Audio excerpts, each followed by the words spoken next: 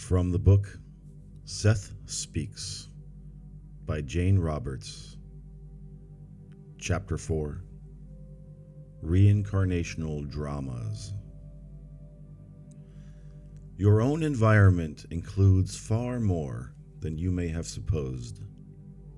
Earlier, I referred to your environment in terms of the daily physical existence and surroundings with which you are currently connected.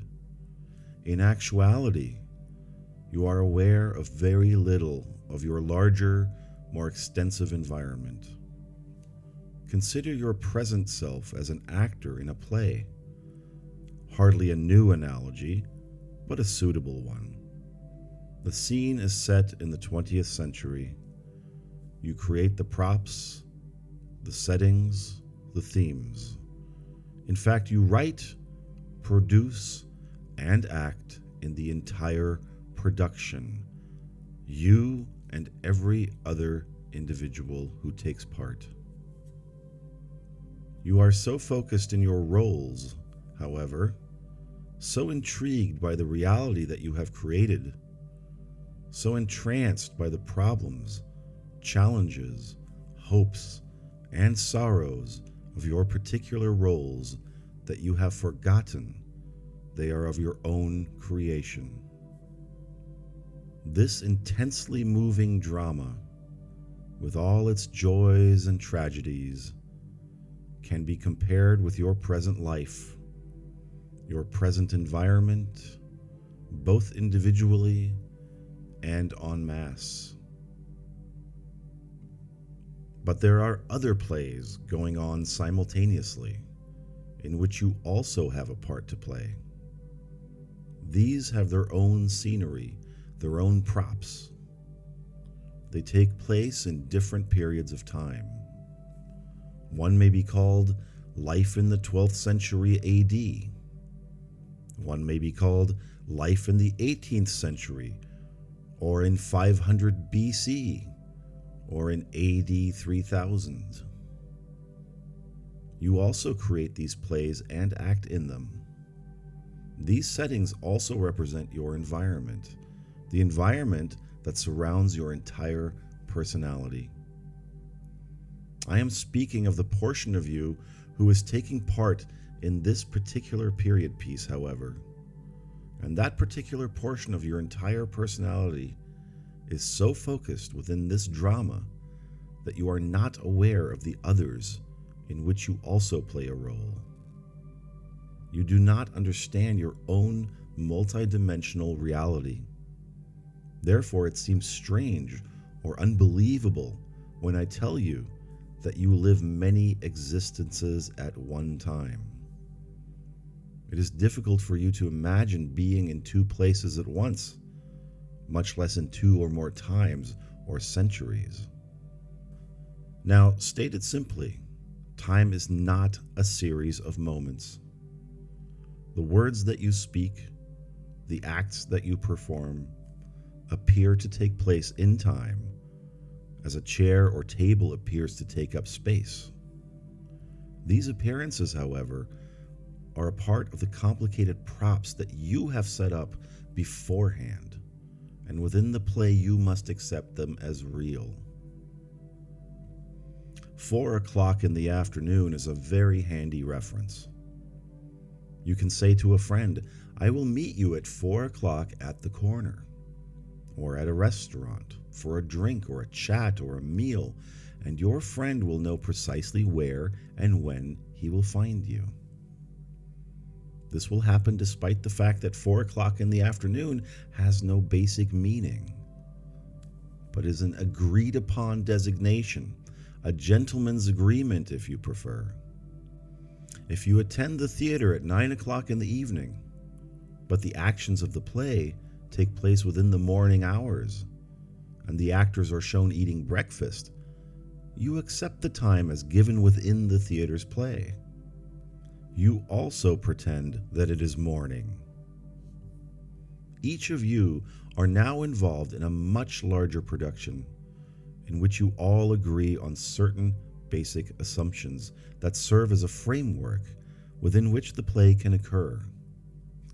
The assumptions are that time is a series of moments, one after another, that an objective world exists quite independently of your own creation and perception of it, that you are bound within the physical bodies that you have donned, and that you are limited by time and space.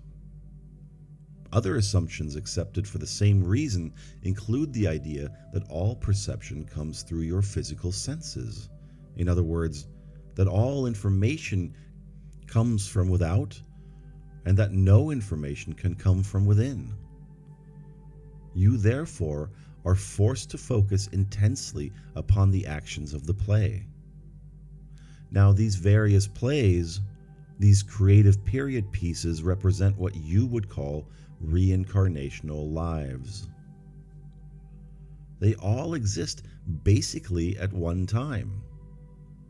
Those who are still involved in these highly complicated passion play seminars called reincarnational existences find it difficult to see beyond them. Some, resting between productions, as it were, try to communicate with those who are still taking part. But they themselves are merely in the wings, so to speak, and can only see so far. The plays seem to be taking place one before the other, and so these communications seem to intensify the false idea that time is a series of moments, passing in a single line from some inconceivable beginning to some equally inconceivable end. This leads you to think in terms of a very limited progress, both in individual terms and in terms of your species as a whole. You think, those of you who have even considered reincarnation, well, certainly the race must have progressed from the time of the Middle Ages, although you greatly fear it has not. Or you turn to technological progress and say, at least we have come a long way in that direction. You may smile and think to yourself that it is quite difficult to imagine a Roman senator addressing the multitudes through a microphone, for example. His children watching his performance on television. But all of this is highly misleading. Progress does not exist in the terms that you consider it to, any more than time does. In each play, both individually and en masse, different problems are set up. Progress can be measured in terms of the particular ways in which those problems were solved or not solved. Great advances have been made in certain periods. For example, great offshoots appeared that from your viewpoint you might not consider progress at all.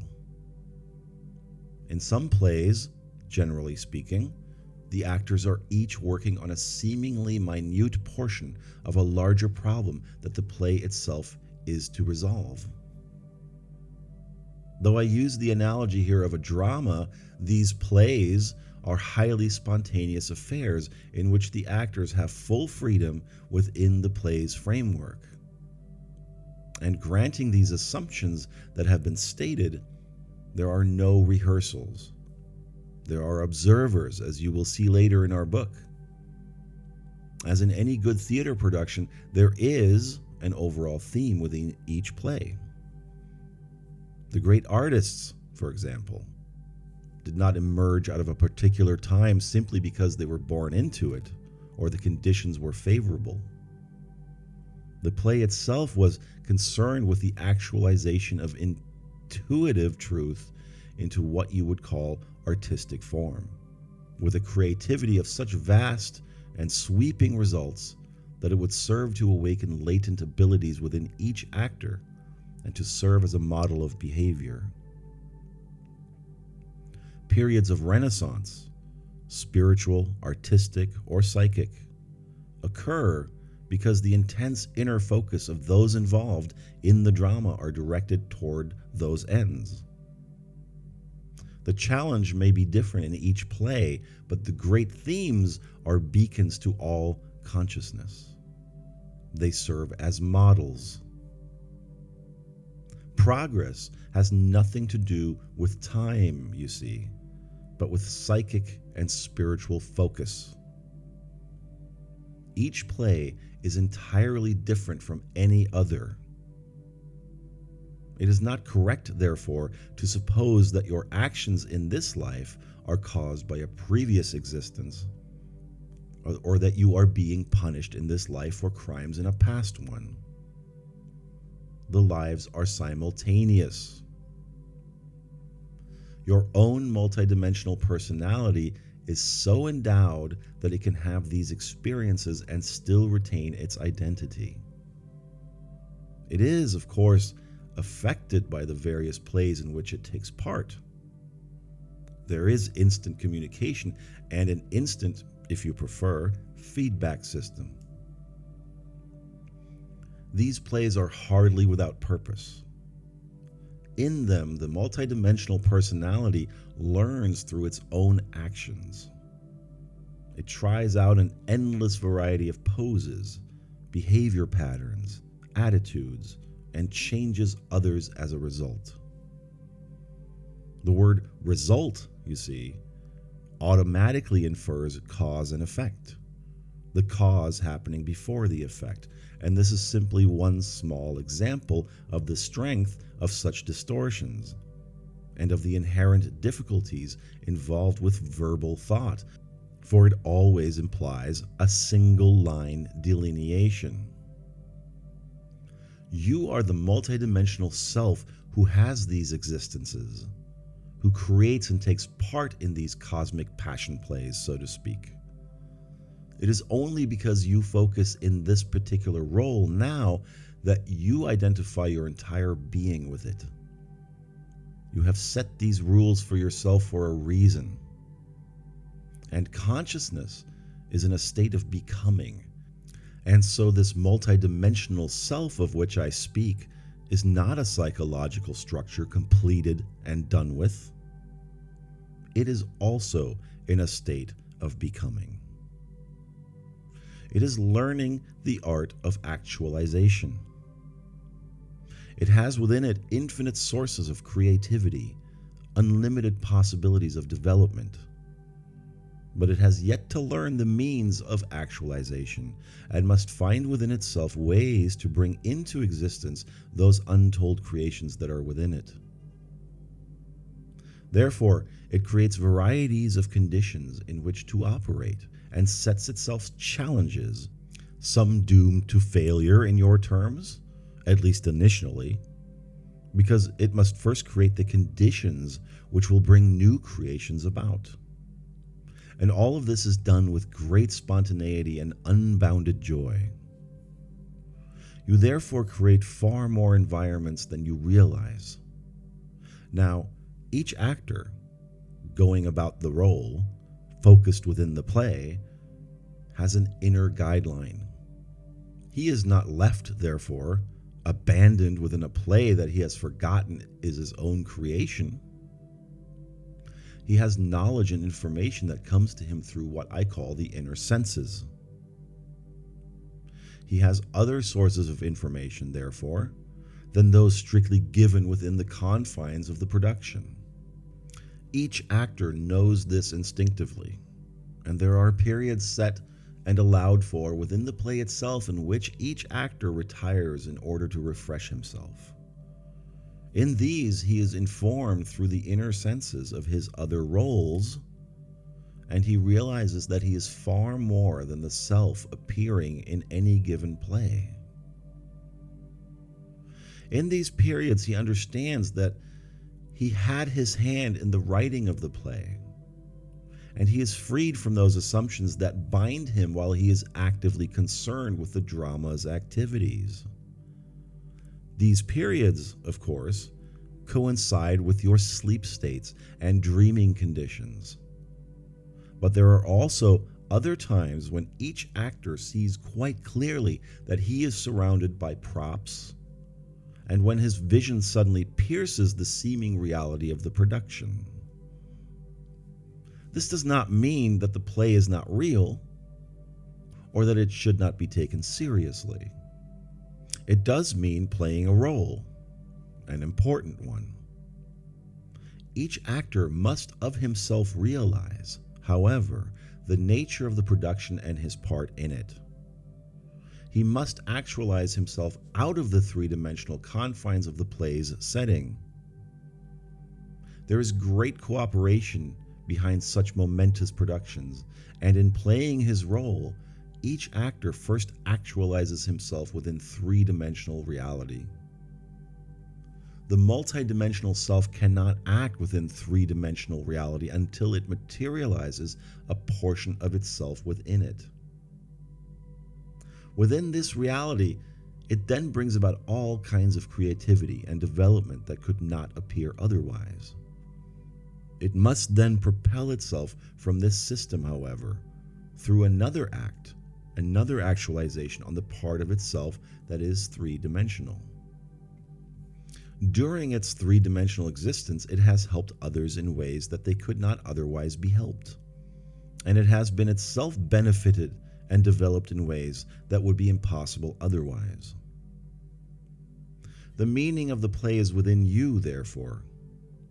It is only the conscious portion of you that acts so well, and that is focused so securely within the props of the production. The purpose of any given life is available to you, the knowledge beneath the surface of the conscious self you know. All kinds of hints and clues are also available. You have the knowledge of your entire multidimensional personality at your fingertips. When you realize that you do, this knowledge allows you to solve the problems or meet the challenges you have set quicker in your terms, and also opens further areas of creativity by which the entire play or production can be enriched. To the extent, therefore, that you allow the intuitions and knowledge of the multidimensional self to flow through the conscious self, to that extent not only do you perform your role in the play more effectively, but also you add new energy, insights, and creativity to the entire dimension. Now it seems to you, of course, that you are the only conscious part of yourself, for you are identifying with the actor in this particular production. The other portions of your multidimensional personality, in these other reincarnational plays, are also conscious, however. And because you are a multidimensional consciousness, you are also conscious in other realities beside these.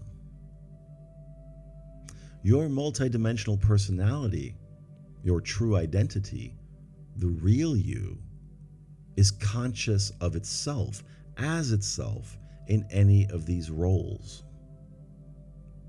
These period pieces, overall, have a particular purpose.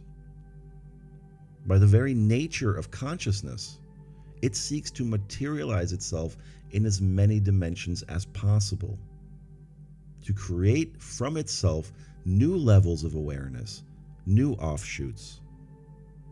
In doing so, it creates all reality. Reality, therefore, is always in a state of becoming. The thoughts that you think, for example, in your actors' roles, are still completely unique and lead to new creativity. Certain aspects of your own consciousness could be fulfilled in no other way. When you think of reincarnation, you suppose a series of progressions. Instead, the various lives grow out of what your inner self is. They are not thrust upon you by some outside agency. They are a material development as your consciousness opens up and expresses itself in as many ways as possible. It is not restricted to one three-dimensional lifetime, nor is it restricted to three-dimensional existence alone. Your consciousness then takes many forms, and these forms need not be alike any more, say, than a caterpillar is like a butterfly. The soul or entity has complete freedom of expression.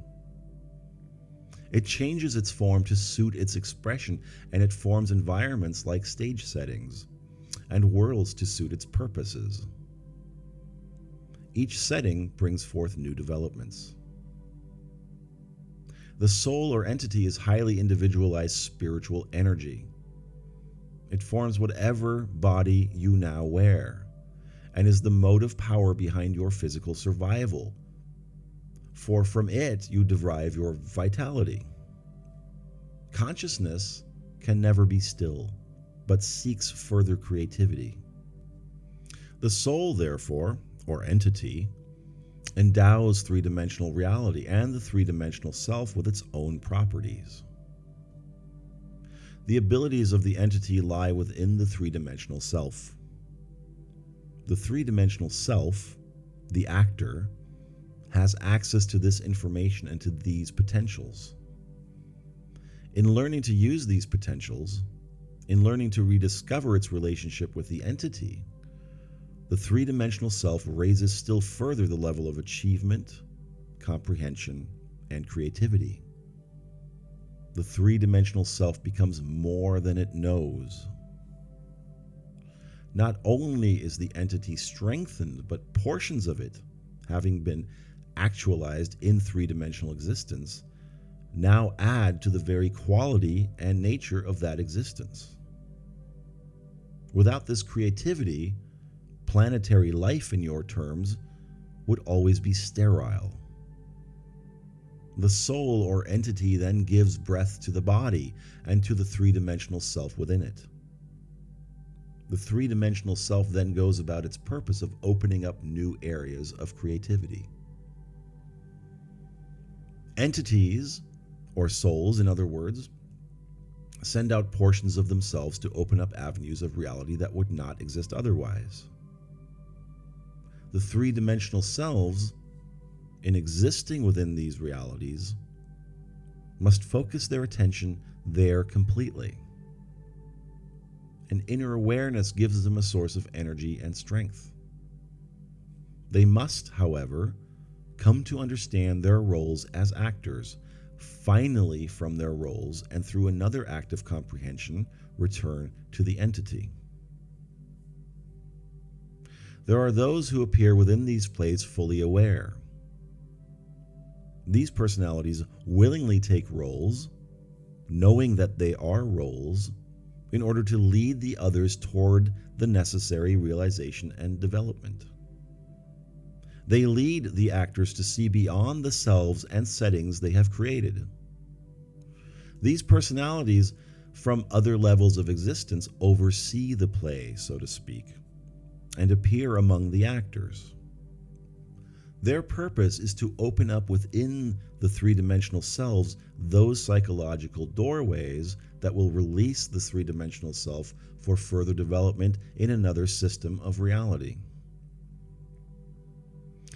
You are learning to be co-creators. You are learning to be gods as you now understand the term. You are learning responsibility, the responsibility of any individualized consciousness. You are learning to handle the energy that is yourself for creative purposes. You will be bound to those you love and those you hate, though you will learn to release and lose and dissipate the hatred. You will learn to use even hatred creatively and to turn it to the higher ends, to transform it finally into love. I will make this clearer in later chapters. The settings in your physical environment, the sometimes lovely paraphernalia, the physical aspects of life as you know it, are all camouflages, and so I call your physical reality a camouflage. Yet these camouflages are composed of the vitality of the universe. The rocks and stones and mountains and earth are living camouflage, interlocking psychic webs formed by minute consciousnesses that you cannot perceive as such. The atoms and molecules within them have their own consciousness, as do the atoms and molecules with your body. Since you all have a hand in forming this physical setting, and since you are ensconced yourself in a physical form, then using the physical senses, you will only perceive this fantastic setting. The reality that exists both within it and beyond it will elude you. Even the actor is not entirely three-dimensional, however. He is a part of a multi-dimensional self. Within him, there are methods of perception that allow him to see through the camouflage settings, to see beyond the stage. He uses these inner senses constantly, though the actor part of himself is so intent upon the play that this escapes him. In a larger manner, the physical senses actually form the physical reality they seem to only perceive. They are themselves part of the camouflage, but they are like lenses over your natural inner perceptions that force you to see an available field of activity as physical matter, and so they can be relied upon only to tell you what is happening in a superficial manner. You can tell the position of the other actors, for example, or time by clock. But these physical senses will not tell you that time is itself a camouflage, or that consciousness forms the other actors, or that realities that you cannot see exist over and beyond the physical matter that is so apparent. You can, however, using your inner senses, perceive reality as it exists apart from the play and your role in it. In order to do this, you must, of course, momentarily at least, turn your attention away from the constant activity that is taking place. Turn off the physical senses, as it were, and switch your attention to those events that have escaped you earlier. Highly simplified indeed, the effect would be something like changing one set of glasses for another. For the physical senses are as artificial, basically speaking, to the inner self as a set of glasses or a hearing aid is to the physical self. The inner senses, therefore, are but rarely used completely consciously. You would be more than disoriented, for example, but quite terrified, if between one moment and the next, your familiar environment as you knew it disappeared to be replaced by other sets of data that you were not ready to understand. So much information from the inner senses must be translated in terms that you can comprehend. Such information must somehow make sense to you as three-dimensional selves, in other words. Your particular set of camouflages is not the only set, you see. Other realities have entirely different systems, but all personalities have inner senses that are attributes of consciousness. And through these inner senses, communications are maintained about which the normally conscious self knows little. Part of my purpose is to make some of these communications known. The soul or entity, then, is not the self that reads this book. Your environment is not simply the world about you as you know it, but also consists of past life environments upon which you are not now focusing. Your real environment is composed of your thoughts and emotions, for from these you form not only this reality, but each reality in which you take part. Your real environment is innocent of space and time as you know them. In your real environment, you have no need for words, for communication is instantaneous. In your real environment, you form the physical world that you know. The inner senses will allow you to perceive the reality that is independent of physical form. I will ask you all to momentarily forsake your roles, therefore, and to try this simple exercise. Now, Pretend that you are on a lighted stage, the stage being the room in which you now sit. Close your eyes and pretend that the lights have gone out. The setting has disappeared and you are alone. Everything is dark. Be quiet. Imagine as vividly as you can the existence of inner senses. For now, pretend that they correspond to your physical ones. Clear from your mind all thoughts and worries. Be receptive. Very gently listen, not to physical sounds, but to sounds that come through the inner senses. Images may begin to appear. Accept them as sights quite as valid as those you see physically. Pretend that there is an inner world, and that it will be revealed to you as you learn to perceive it with these inner senses. Pretend that you have been blind to this world all your life and are now slowly gaining sight within it. Do not judge the whole inner world by the disjointed images that you may at first perceive, or by the sound that you may at first hear, for you will still be using your inner senses quite imperfectly.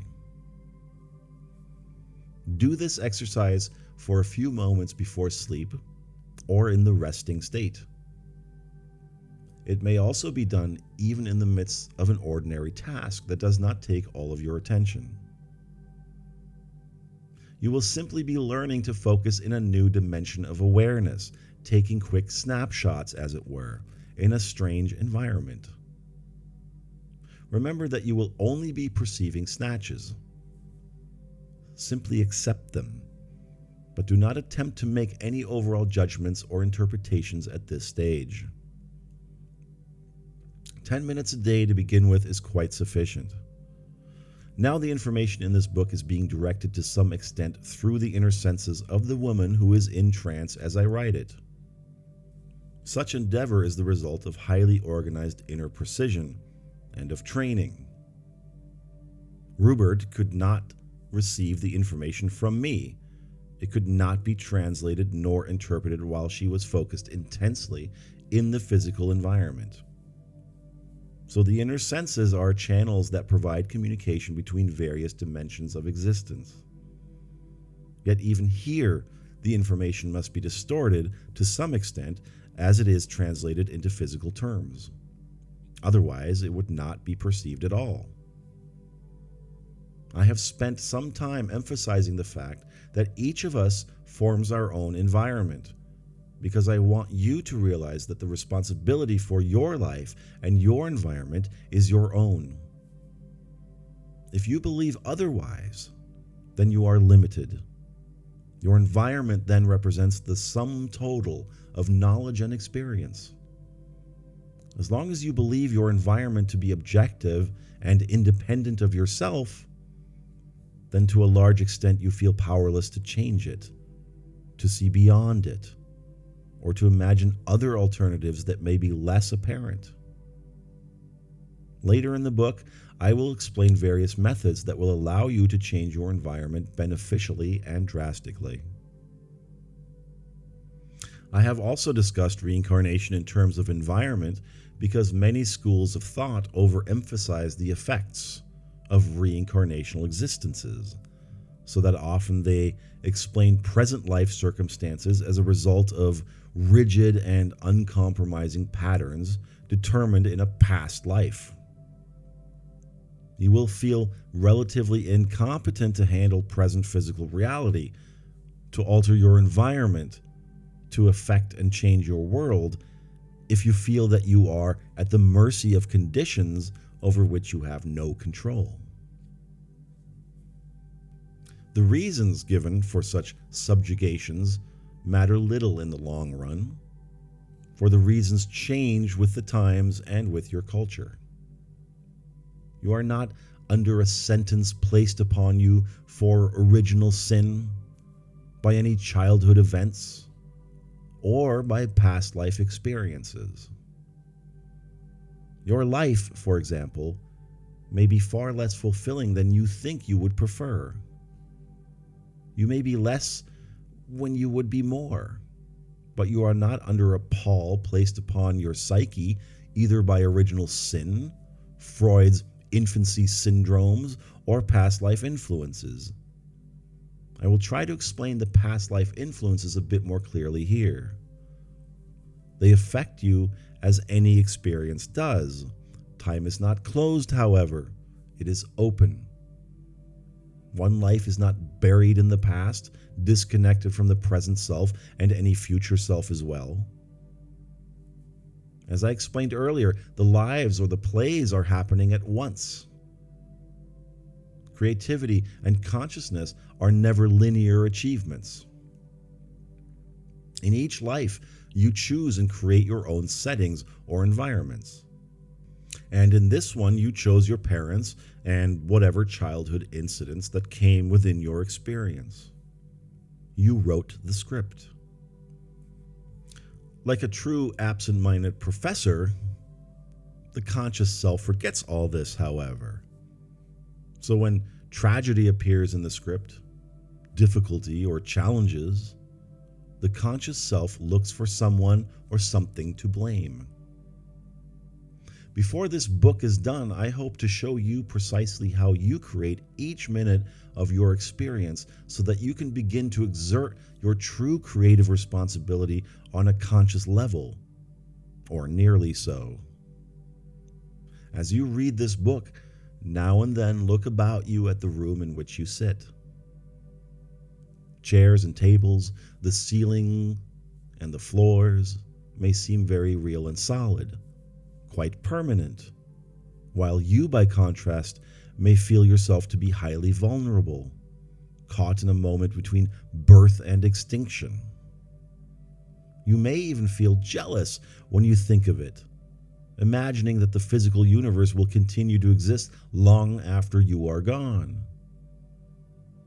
By the end of our book, however, I hope you will realize the eternal validity of your own consciousness and the impermanence of those physical aspects of your environment and of your universe that now seem so secure.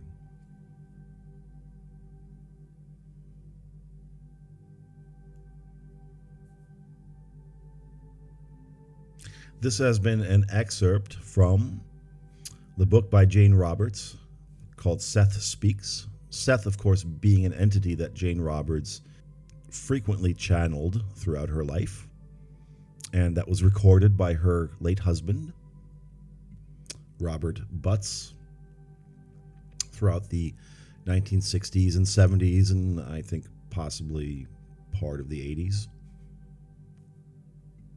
The Seth material that emerged from these sessions, of course, being incredibly influential, influencing many subsequent teachers of this material, spiritualists, channels, teachers of law of attraction and manifesting and the true nature of reality, and of course people interested in quantum shifting and all that stuff, which I always say is all the same thing, really, when you get down to it. You know, one person prefers to look at it this way, another person prefers to look at it that way. One person prefers to think of just law of attraction and focusing on your thoughts and your feelings associated with your thoughts. One person prefers to think of this in terms of multiple realities and whatever it is that you prefer, whatever your preferred story is, it's all really the same thing when you get down to it. And the fact that there are multiple selves that we create in each of these selves, our own reality, and the nature of our own reality in our three-dimensional experience. That this ego self that you're now experiencing and identifying so solidly with is just a fraction, a tiny fraction of that larger self that you are, that is split into many, maybe even infinite realities and infinite selves and egos and identities. So you are the observer on the spiritual level, you see. And what you observe, what you choose to observe, is the thing that becomes solidified, so to speak, in your physical reality. This is something that I talk about all the time, right? This is really what manifesting comes down to. And I chose this chapter because it kind of gives a very, I think, a very clear understanding of the nature of this sort of multidimensional, I want to call it, existence, right? The fact that we have so many different selves, as we might term them as selves, even within this creation, even within this identity that you now hold. If your name is Sally, there are infinite Sallys in infinite timelines, experiencing infinite possibilities, all possibilities that you as the observer, operating through Sally as the actor playing the character of Sally, everything that you can perceive of within that consciousness becomes real. It is real. It exists right now. So that you get to choose.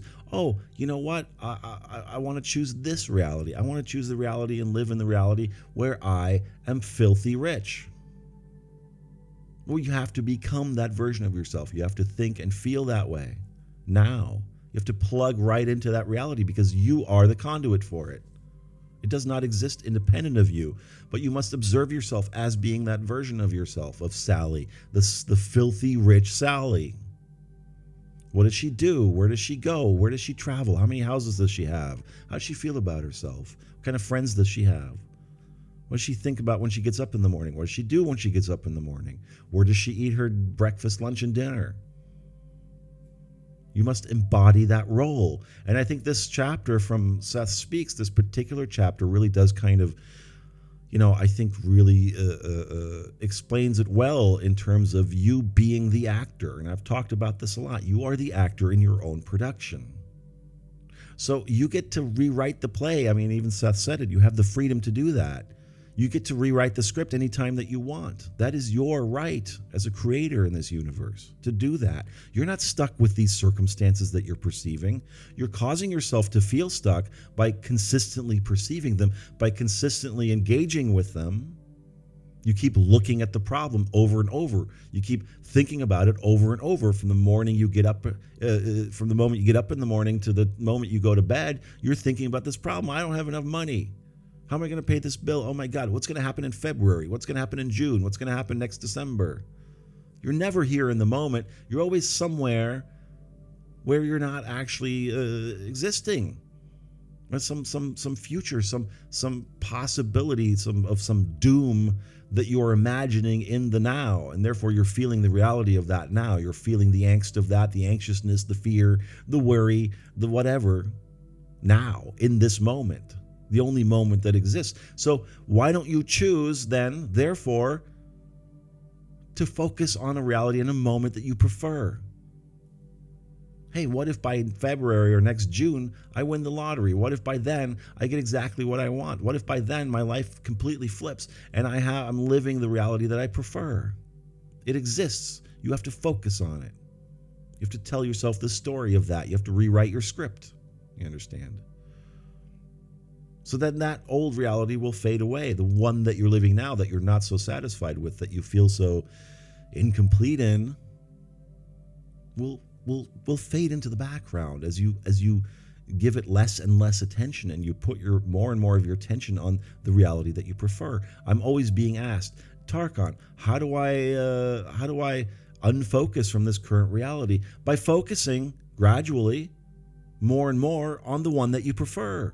And yes, it only exists in your head. Well, you know, and you can see from this chapter from Seth, that is actually where it exists. The stuff around you, the third dimensional stuff, is not the real thing. You're not separate from it. The real thing is what's going on in your inner world, in your thoughts, your dreams, your desires, how you're feeling on the inside. That's your inner world that you need to tap into. You need to unhook and stop thinking of your physical reality as being this solid thing that is separate from you.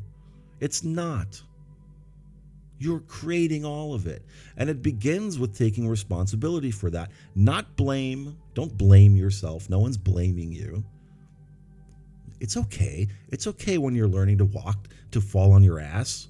It's okay. Children do it all the time. They might cry for a minute. Then they get up and go, well, crying, they figure it out. Crying doesn't help. So I'll just keep trying. I'll just keep going. And eventually I'll learn how to use these wobbly little legs. And then they'll grow and they'll become stronger and more steady, and I will become more steady. And before I know it, walking will be like breathing. I won't even have to think about it. So you practice. You practice, but you can't do that. You can't practice and focus on a new reality if you're constantly focused on the current reality that you do not prefer. So unhook from that by making the vision that you have so compelling, so pleasing to think about, so amazing to think about and to dream about, daydream, visualize, whatever you want to call it. Make it so compelling, so real in your mind that it overtakes your current physical reality. And as you do it more and more, as you focus on it more and more, it becomes second nature to you. You start living it in your inner world. Whether it's happening outside of you yet or not, it's real there. It's real there first. The more you live it, the more you experience it and feel it as being real, like Neville says, the more it becomes reality in the flesh, in the material world. You'll begin to see those things. Don't look for the signs, but you'll see them when they occur. Don't worry about it. Don't worry about how or when it's going to happen. Remember that you have it solidly down in your inner world, in your dreams, in your imagination. That's where it matters. That's where you hammer it out. That's where you make it so compelling that whatever's happening around you physically is of little to no meaning. And that will deconstruct itself and reconstruct itself to match the vision that you have now been consistently practicing, you see. That is what manifesting is. That is creation. That is creation. You are a creator. You are an artist. Your life is your artwork. That's your work of art. That's your masterpiece. What you're creating right now is your masterpiece, and it's constantly moving and breathing and evolving and growing. Always. It's a living, organic creation. So feel into that power that you possess, that creative power as this great artist that you are. Yeah, you think Picasso, when he painted something and he didn't like it, he stared at it for hours and cried about it? Maybe he did, I don't know. But probably, knowing his temper, he probably chucked it out the window and started on a new one. Till he got it right, till he got it the way he wanted it to be. I mean, I'm pretending I know Picasso's process. Maybe someone out there is going to go, Tarkan, that's not how it happened. But you know what? I'm just using that as an example. You don't have to stare at the painting you just painted and you don't like. Oh, I'm stuck with it. I have to hang it over the mantelpiece and look at it the whole time now because I painted it. There it is. I have to look at it. No, you don't. Throw it on the fire if you don't like it. Paint a new one. And only display the one that you prefer, that you love, that you want. You're the artist. You're the creator. You're the writer. You're the producer. You're the actor. You're the leading lady or man. That's you. You're not a victim of your circumstance. You're not bound to this current reality that you perceive. You can change it. You have the power. You're the artist. So use that power. Begin today. And I highly recommend that you read this book, Seth Speaks, or any of the Seth books for that matter, by Jane Roberts. They are fantastic. Sometimes, with this particular material, it can seem a little dense. Sometimes I've read that stuff years ago, didn't really get it, then picked it up again, a year or two later, and suddenly I understood everything. With each reading, you're going to discover something new. So I encourage you to start now. If you're not already familiar with the Seth material, you'll see so many themes that we discuss on this channel and in this podcast running throughout it, and what you've heard in through other sources that deal with the subject of manifesting, law of attraction, reality creation, quantum surfing, quantum shifting, reality surfing, whatever you want to call it. Seth is a very strong foundation of all that stuff. So I highly recommend that you become familiar with this material. And there's something that happens as you read it and as you immerse yourself in it, that it does also somehow, maybe magically, change your perception as you're reading it. It sort of gets into your psyche somehow. I can't really explain it, but it happens. You'll find yourself changing almost as you're reading it and having a lot of aha moments. Oh my goodness, aha, oh, I see. Oh, this makes total sense. Oh, that's why that always happened, right? Things like that. some moments that I love personally, honestly. But yes, so I highly recommend that you you get into the Seth material. Do some reading up on Jane Roberts if you want, and her husband Robert Butts. Both of them are now passed back into the non-physical, but their work lives on. I think we're talking about 20 years or more of channeling Seth and of this material being recorded and then transcribed into book form. It's a pretty amazing amount of work when you think about it. And I believe there's still a lot of material out there that hasn't even really been published or seen the light of day yet. But you can go do some research on that and find out more about it, however much you want.